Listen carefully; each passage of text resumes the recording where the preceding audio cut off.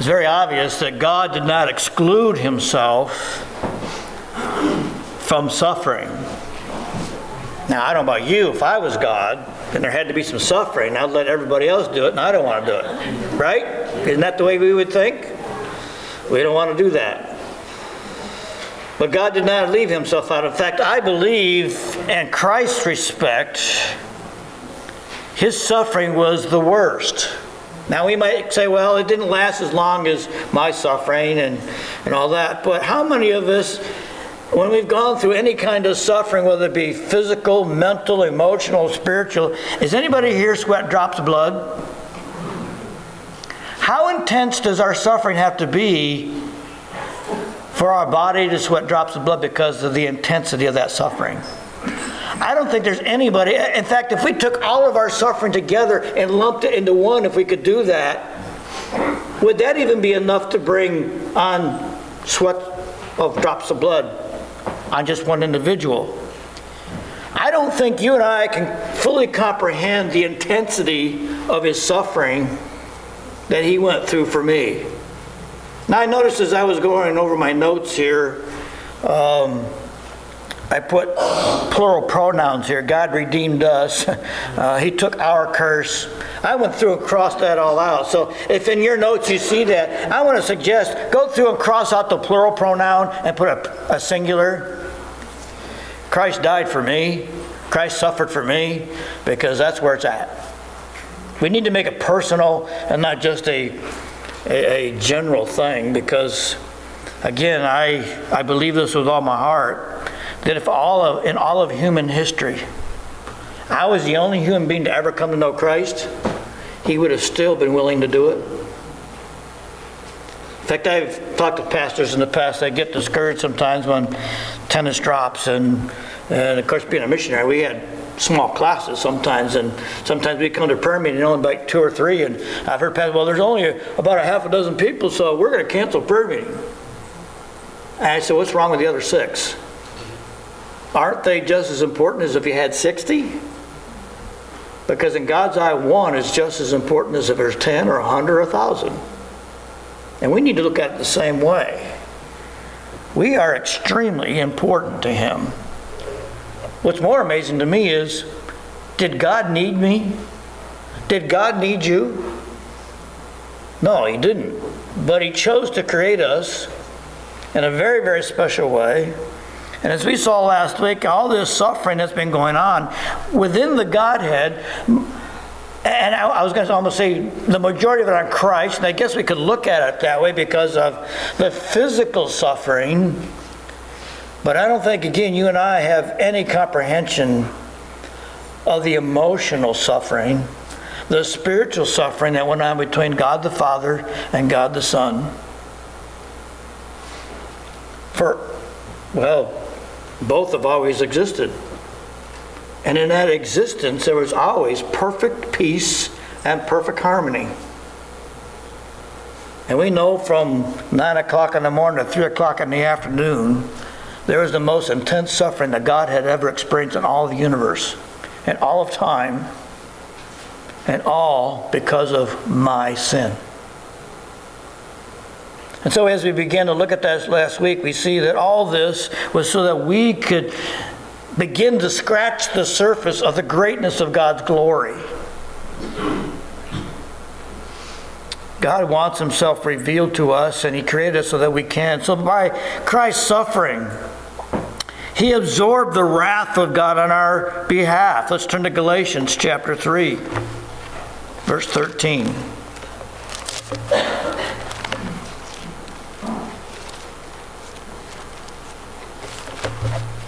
Galatians 3, verse 13. Christ has redeemed us from the curse of the law, having become a curse for us. For it is written, cursed is everyone who hangs on a tree. What's the key word in that verse? It's used 3 times. Curse. What's a curse? Well, in this case, it's someone who's been declared extremely bad. In fact, in the Roman Empire, not everybody got crucified. They saved the crucifixion for the worst criminal in the Roman Empire. In fact, if you were a Roman, you couldn't be crucified. You were excluded because you were above the rest of the people in the kingdom. But if you were not a Roman citizen and you were a horrible, horrible criminal, you were going to be crucified. And so the crucifixion was not a commonplace punishment. It was saved for the worst. And our Savior was declared the worst of criminals. Now again, we've got to look at that again. Christ has redeemed us from the curse of the law, having become a curse for us. Why is he being a curse for us? Because who's the worst criminal? Me. You. Now, if we go out there in the street and do a survey, how bad are you? What are you going to get? Well, I'm not too bad. I'm a good moral person. In fact, there's a lot of people at church today. So that makes me pretty good because I'm a religious individual. I go to church every week. And someone will say, well, I'm a teacher, I'm a deacon, I'm a preacher. All these things are my favor. I'm a good person. But if they've never come to the point to realize I'm a filthy, dirty, rotten sinner before a holy God, they're still cursed. The only thing that will redeem us from that curse is acknowledging that indeed you and I are filthy, dirty, rotten sinners before a holy God. It's very easy to compare us to individuals that are horrible. And we have a lot of them in this world, don't we? You can't turn the television on without hearing of horrible crimes taking place all across the globe. I wonder how they pick some and pick this one and put it on the news. I don't know what they do to pick those things, but it's horrible what's going on in this world. But when we compare ourselves to Jesus Christ, in reality, we've talked about this before, but if I compare myself to Christ compared to the worst criminal, where am I closest to? I'm a lot closer to this horrible, horrible sinner than I am to where Christ is at. So he absorbed the wrath of God on my behalf. I deserve this crucifixion because I'm the horrible person. I've been cursed because of my sinfulness. He became the curse for us as my substitute, as your substitute. For it's written, cursed is everyone who hangs on a tree. There was no question when he was hanging on the cross for the Roman Empire, these guys are bad. We looked at that at Resurrection Sunday when the soldiers, and I just cannot imagine what it's been like for those soldiers to nail those individuals to the cross. Two fighting and cursing and spitting and doing where they could to keep those nails from being driven in their hands and into their feet. You know, I believe my Savior got down on the ground and crawled up on that cross and laid his hands out and said, "Go ahead." With compassion in his eyes as they drove the nails into his hands. Can you imagine what that must have done to the soldier who, I mean, when you're getting kicked and screamed and spit, I want to put that nail in your hand. You deserve this. But what do you do to a man who lays there and with compassion in his eyes, look at you and go ahead and nail me. I'm doing this for you. That's the curse that he was taking for me and for you. And so Christ redeemed me from the curse. The curse and the result of it is the fact I deserve to go to the lake of fire and live there forever in torment and pain.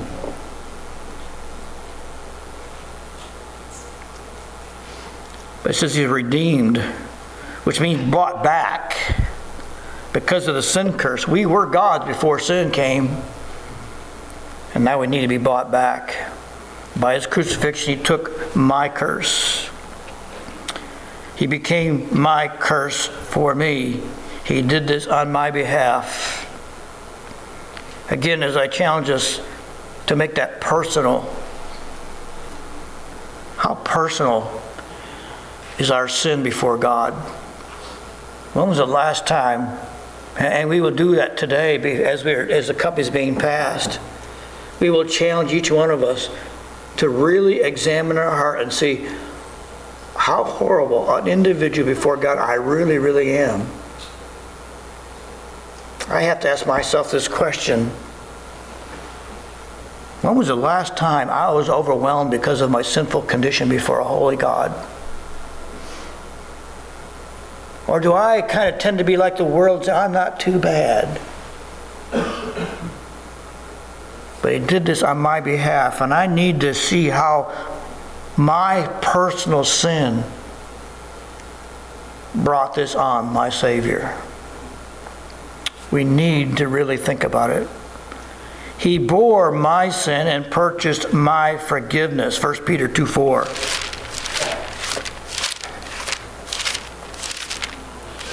1 Peter 2:24. 1 Peter 2:24.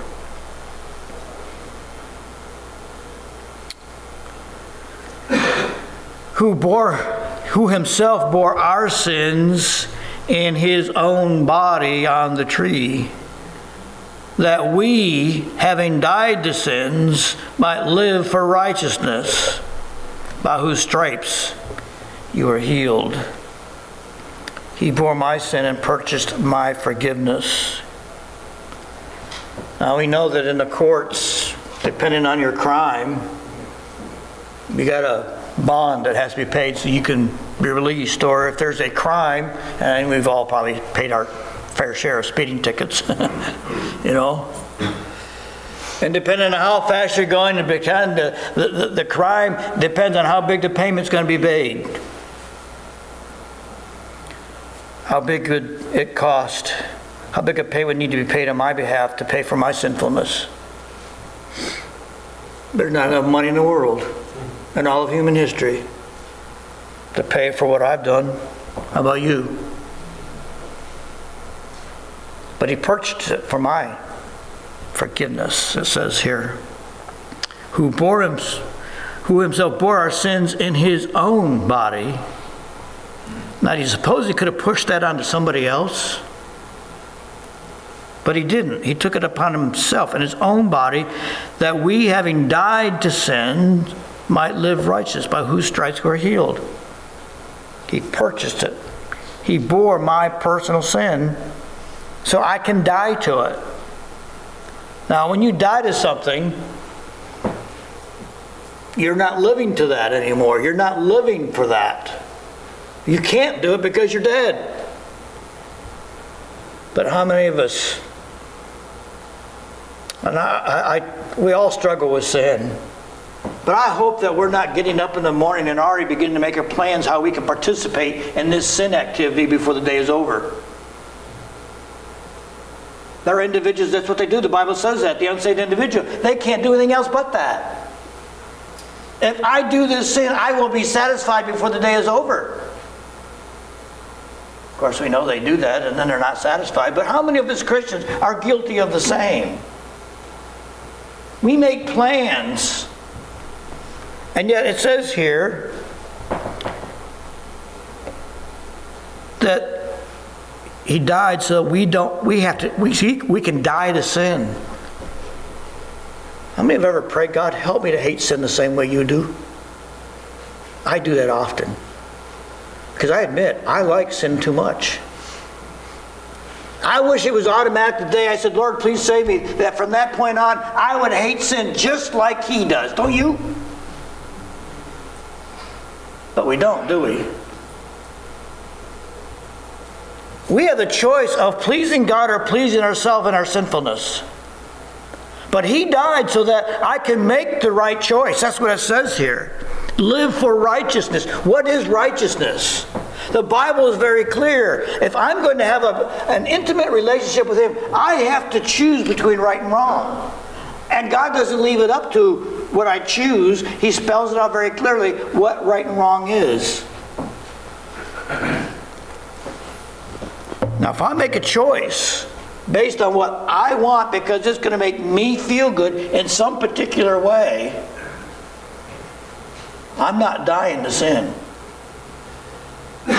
Even though it will satisfy, and how many times do we do this? I can do this and no one will know.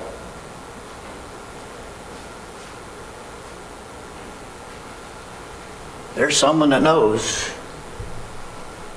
There's always an eyewitness to our sin, isn't there? It's Almighty God. And I've been striving for the last several months myself, that when I'm tempted to sin, to quickly imagine that Jesus Christ is in the room with me. Because don't we have to be honest with ourselves? If our spouse or a friend or somebody is in the room and we're tempted to sin, we're not going to do it, are we? Because we got an image to maintain. But when it's just me, by myself, I'm more likely to give into it. Are you the same? If we're honest with ourselves? That's the me that I need to work on. That's the real me when I'm by myself. Christ died so I can die to that sin. My goal and your goal should be as holy as we are by ourselves as we are when in the presence of other people. Because I guess, and I've been wrestling with this some, I know we have to maintain an example as a Christian. We need that. But is my motive wrong? Am I doing this more to please God, or am I doing this more to please you and to maintain an image? If I'm doing it to maintain my image, that's sin. That's pride. But if I'm doing it to please Him, that glorifies Him. So we need to evaluate while we do it, because that's a subtle sin. We want to call it subtle, but it's really not all that subtle, is it? It's selfishness. And Christ died. He suffered. So I don't have to be caught in that trap. And that's the trap that Satan wants us to be in, because he knows as long as I keep trying to sneak in these sins, he's got me where he wants me. My relationship with God will not be what it could be or should be. So, I need to die to sin in His body. He said, "This do in remembrance of me." So let's take a moment again to reflect upon what His body went through to help suffer and pay for the price. It's not a pretty picture. And if it wouldn't gross us out, I'd put a clip up here from the Passion to show exactly what He went through, because I believe what they portrayed in that movie, if you've never seen it, is very, very close to what our Savior went through. First of all, they began to beat His face. Actually, they began to slap His face with an open hand. That wasn't enough. Then they blindfolded Him, drove a crown of thorns on His hands, and we have one up there that has thorns on it. I don't know what that thing is, what kind of a tree it is, but if you've ever been out in the woods and trying to chase deer through that kind of stuff, you know it'll rip you to shreds. They took that and drove that into a scalp, and you know what happens to your scalp when you cut it? It bleeds. Then they blindfolded him. Then they took a closed fist and began to beat on His face. If you ever watch a boxing match, these guys are wearing gloves on their hands. Their faces are all swollen and beat up. Can you imagine what His face must have looked like after beating on it with a closed fist? And that says they pulled His beard from His face. I can't imagine what His face must have looked like after He got done with that. Then they leaned Him over and took a cat o' nine tails. And they ripped the hide off His back. And not once did He ever whimper. Not once did He ever complain. He took it because He loved me that much. And He loved you that much. And then, as I already mentioned, they took the nails and drove them into His hands and into His feet. And it must be when they dropped the cross into the hole that His joints came loose, because every joint in His body came loose. And if you ever had a disjointed joint, you know it's painful. I've never had one, but they say it's more painful than even a break. In His body, He suffered. But His suffering was not just a physical, as we've mentioned. I believe it was emotional, somewhat spiritual, because there's a chasm between the Father and the Son that had never existed before. And And since God is a very, very, very relationship being, can you imagine what that must have been? In fact, I think some of you parents can. You've had times when between your children there's been friction. Maybe between a husband and wife there's been, things weren't going so well. We can get a little bit of a taste of what that must be like. But it says here and it emphasizes over and over in Scripture, a cross death. Now, our Savior really didn't suffer a great deal compared to some individuals. It was not uncommon for someone who hang on a cross would hang for 7 to 10 days. His was just a matter of hours. But it was not uncommon for them to, and in fact, why did they break the legs of the other men? Because when they're on the cross and all your weight is on your chest, you can't breathe. And they would have to raise themselves up on the nails in their hands to breathe. And when they couldn't do that anymore, they would suffocate. And so since this was a Jewish authorized crucifixion, he had to be off the cross before the Passover began. They broke the legs to finish it all. They didn't need to do that with the Lord. He was already dead. All that physical abuse that he had taken in his body and suffered on my behalf had its effect. He was wounded for our transgressions. Let's turn to Isaiah 53:5.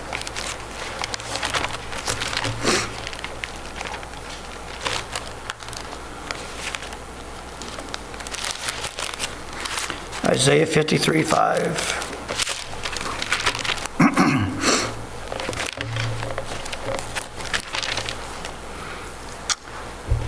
But he was wounded for our transgressions. He was bruised for our iniquities.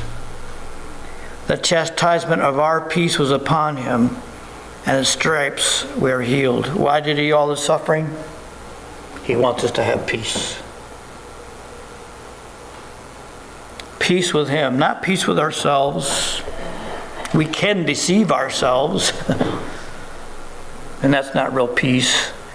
But peace is having our sins taken care of, having a hatred for sin, forsaking sin in our lifestyle, and choosing to be obedient to him. That's when peace floods our lives and floods our soul, and we can go to bed at night knowing that I'm at peace with God. Again, I trust that you're not guilty of this. Going to bed at night, Lord, forgive me for my sins today. That is not how God wants us to confess our sins. He wants us to state the sin specifically. And so if we have sinned, then is the time. As soon as we acknowledge that we have sinned, Lord, please forgive me, I just sinned. That's the time to confess it. Because he wants us to deal with those. Because if we just say a general sin, it's still going to be easy for us to establish a sinful habit. But it's going to be a lot harder to establish a sinful habit if we're dealing with the sin one at a time. That's why 1 John 1:9 exists. Let's look at Philippians chapter 2.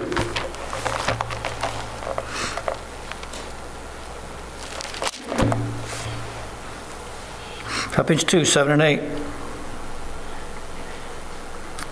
He made himself of no reputation, taking on the form of a bondservant and coming in the likeness of man, and being found in appearance as a man, he humbled himself and became obedient to the point of death, even the death of the cross.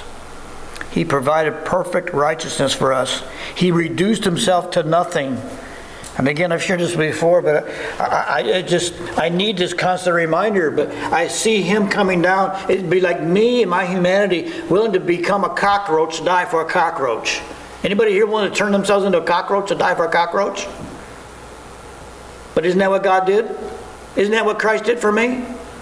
He gave up his godhoodness and took on the form of a human being to die for me. I'm nothing more than a cockroach. That's what these verses are telling us here. Being found in appearance as a man, he humbled himself and became obedient to the point of death. He did not exclude himself from the suffering. He included himself in it. And I believe in reality, he took the major abuse of the suffering. He gave up the wonders of heaven. His ability to express himself as being God. He became a servant. He didn't even come as a king. We all know where he was born. He was born in a barn. Now, he could have been born in some royalty, but that's not the point. It's not about me, it's about you. Servanthood. And then he died a humiliating death. And again, for public things we have to do this, but it says he hung on the cross naked.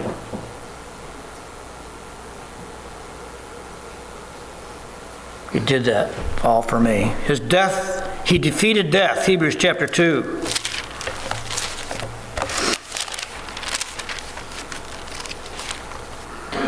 I dare say most of us in this room, we don't look forward to death every day, but if it would stare us in the face, most of us in this room would not fear it, but welcome it, because we know it's our time. In fact, wouldn't we all agree that if God came down and sent me an email and says on such and such a day is going to be your last breath, I would not be like Hezekiah, said, Lord, give me 15 more years. I said, Lord, let's get her done. Let's go home, right? That's where we're all at today, aren't we? We want to go home when the time is right. But until then, we have to be faithful.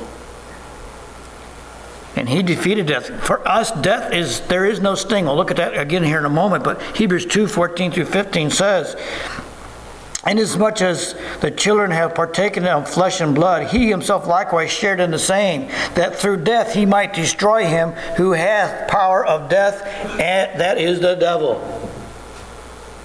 When people die, ultimately Satan is behind it. Satan, if he could, I think he'd kill every unsaved individual, because the old saying, misery loves company, that's Satan. That came from him. He knows where he's going, and he wants to take as many people with him as possible. But he defeated death. He shared it by taking on the flesh and blood. As we will see, we know that he came back from the grave to show us that death is not permanent. Through his death, its defeated, eternal life is possible. 1 Corinthians 15. And we use this often in a funeral, especially for a believer. O death, where's your sting? O Hades, where's your victory?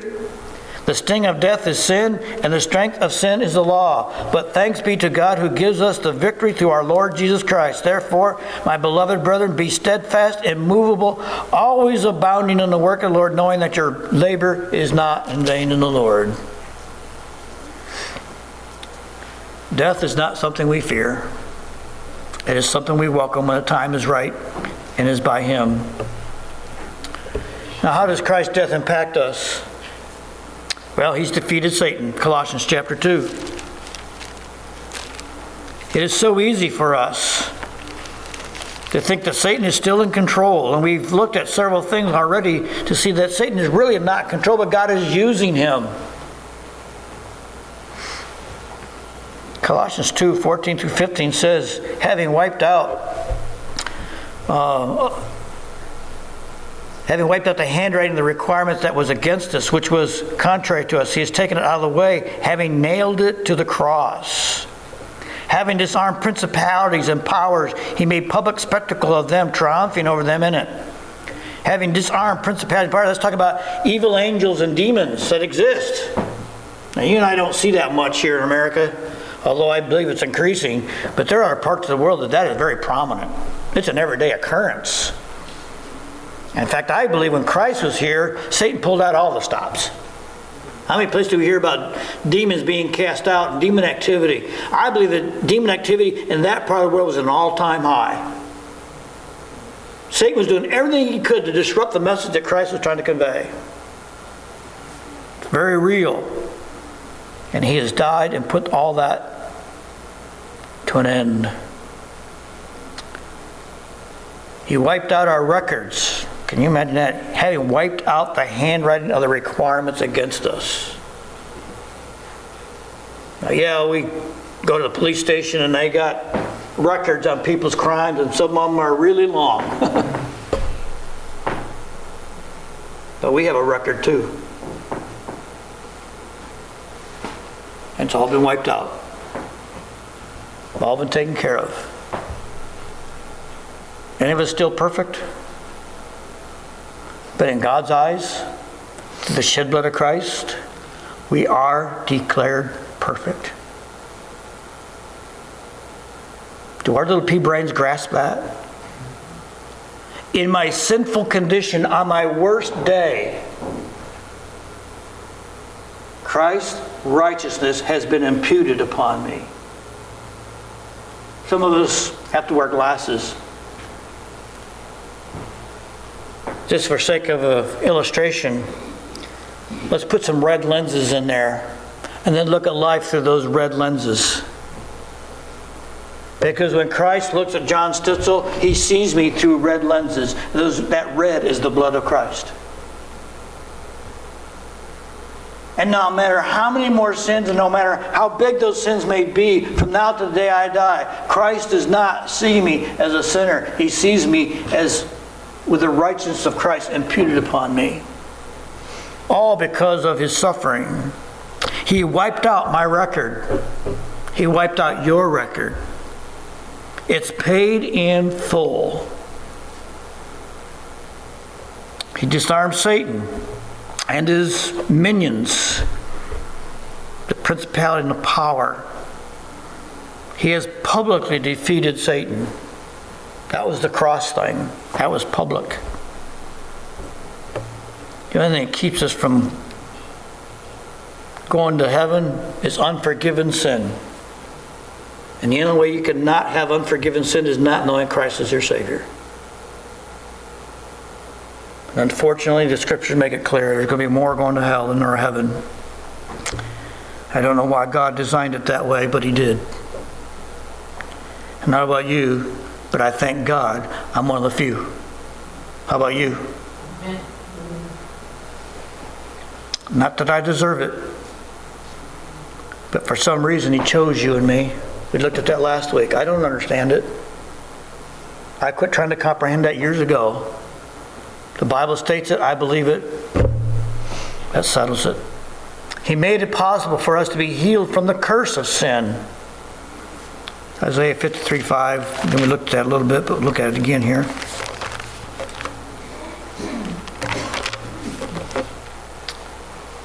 He was wounded for our transgressions, bruised for our iniquities, and the chastisement of our peace was upon him, and by his stripes we are healed. How much damage have we done to ourselves because of our sinful condition? Have you ever tried to stop? In fact, maybe you have stopped to analyze that. This sin caused this. I have no one to blame but myself.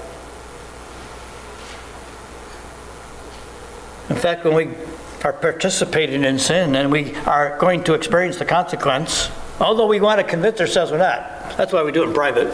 I'm not hurting anybody but myself, right?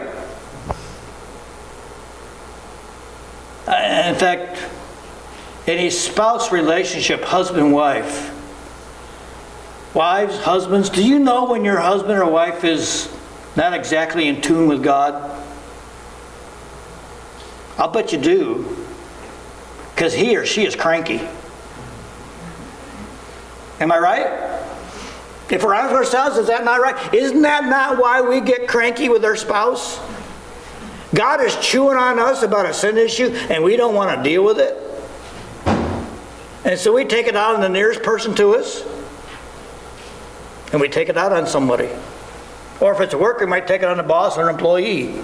Or if in your backyard, you might take it on the dog. You know what I'm talking about, don't you? Our crankiness, our irritableness, if you will analyze it, there's a sin issue behind it. We have no one to blame but ourselves. But He's healed us from that. That's the whole point of this. We don't have to live in that condition.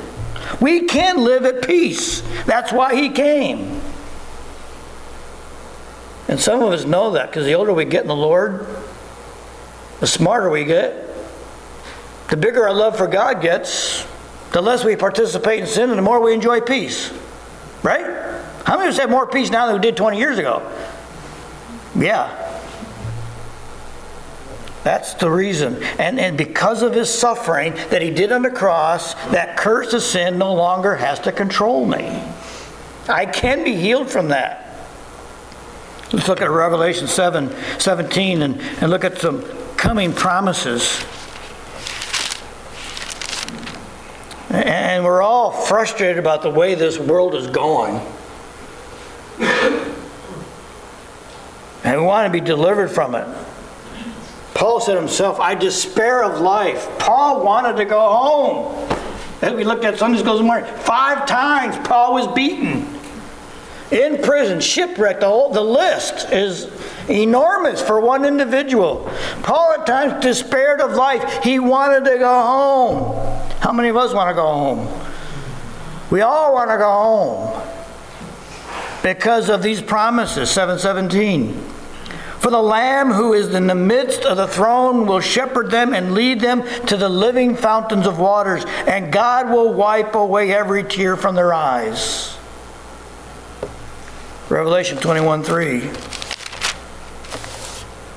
And I heard a loud voice from heaven say, Behold, the tabernacle of God is with men, and he will dwell with them, and he shall be his people, and God himself will be with their God. And God will wipe away every tear from their eyes, and there shall be no more death, no more sorrow, nor crying. There shall be no more pain, for the former things have passed away.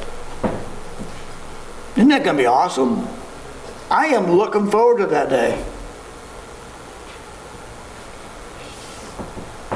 This is only possible through Christ's suffering.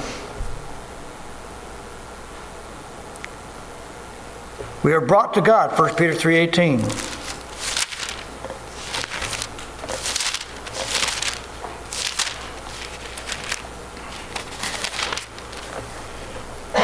For Christ also suffered once for sins, the just for the unjust, that he might bring us to God, being put to death in the flesh, but made alive by the Spirit.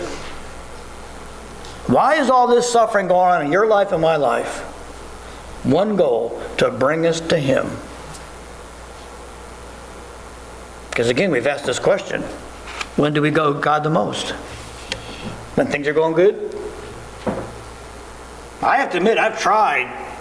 When things are going well, say, Lord, I don't want to get any farther away from you than, I don't want you to have to bring a trial into my life to bring me back to you. So God, I want to thank you, and I want to stay close to you during the good times as well as the bad. But I've also come to realize, without a shadow of a doubt, I cannot worship my comfort zone. And I do. We all do to some degree. Because nobody, did anybody wake up this morning, Lord, bring me a trial today? Anybody ever wake up saying that? We don't have to ask for it, it's going to come. But when it comes, we better be saying, Lord, help me to be righteous through this trial. Help me to draw closer to you through this trial, through this suffering. Because that's why this is here, to bring us to him. Without Christ's suffering, this would not be possible. We minimize sin. I believe that's one reason why God is ramping things up today. Because we, even as Christians, professing Christians, minimize sin today. We see it in our churches all the time. But someone was sharing with the church there in Forestville. We got a female pastor, which we know Scripture doesn't support that, but they got gay individuals that are singing in the choir and everything else, but don't have a problem with it. It's okay, it's acceptable, and we're finding more and more churches today that are condoning that kind of behavior because we just don't see the importance of sin and the horribleness of it. So God's got to ramp things up so that we can begin to ask the question, why are these things happening? That's what America, you know why America's in this mess, don't you? Our sin is catching up to us. Our greed, our immorality, all these things are catching up to us. And that's why we're in this condition. And there's only one solution: repentance. A new president's not going to help all that much. Because if the people don't change, the sin continues.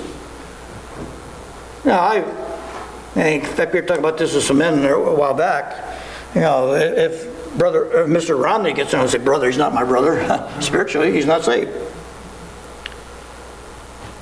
I believe he will use some biblical principles that will get us out of the mess we're in. But that's not what we need. We need a president to say we are in sin and this is what we've got to do to get out of it. Now, only God knows. And if Mr. Obama gets in there again, I'm going to have to say, okay, God, thank you. It's not what I want. And the next 4 years, I don't think they're going to be good. But if that's what you need to do to get us on our knees, then so be it, God. Because I believe our nation's in deep trouble. Because we are not. And there's not enough churches that are preaching from the pulpit, our sin got us here. We're in that stage that's prophesied in Scripture. People want their ears tickled. And that's not what God wants us to do. So the purpose of the universe is to display the greatness of God. The suffering of Christ makes it possible for this greatness to be fully realized. Christ demonstrated the magnitude of His love for us so we can know the magnitude of His grace. The bottom line, no matter what the magnitude of our suffering is, when we see Christ suffering on our behalf, we can learn to suffer with Him and for Him. Let me encourage you to circle the word with and the word for. Again, for our young people, you might think these little words are important, but they are. As a result, we can enjoy a deeper relationship with Him, and that's what it's all about. The suffering on our part, on God's part, is all for the purpose of bringing us into a closer relationship with Him. I trust that we're beginning to see suffering in a different light. I don't believe we need to pray, God, bring more suffering. I need more suffering. I don't believe we need to pray that. God knows what we need and when we need it. That when it comes, whether it be emotional, mental, spiritual, physical, when that suffering comes, we need to say, Lord, help me to draw upon your grace. Help me to be righteous in this suffering so I can do it with you and for you, because I want to demonstrate how big my love is for you, because I know how big your love is for me, because you already suffered on my behalf. I believe that when suffering comes, what we used to make a molehill, that we used to turn into a mountain. And guys, you've seen this in your marriages, right? You come home and your wife's got this huge mountain of a problem, and you look at it and say, honey, what are you excited about? That's just a little molehill, right? What do we have to do, man? We have to climb to the top of that mountain and help them, even though we may not see it so big. Well, we do that. We take things and turn them into really, really big things, and Christ is saying, it's not that big a deal. But I'll climb that mountain with you, and I'll help bring that mountain down to a molehill.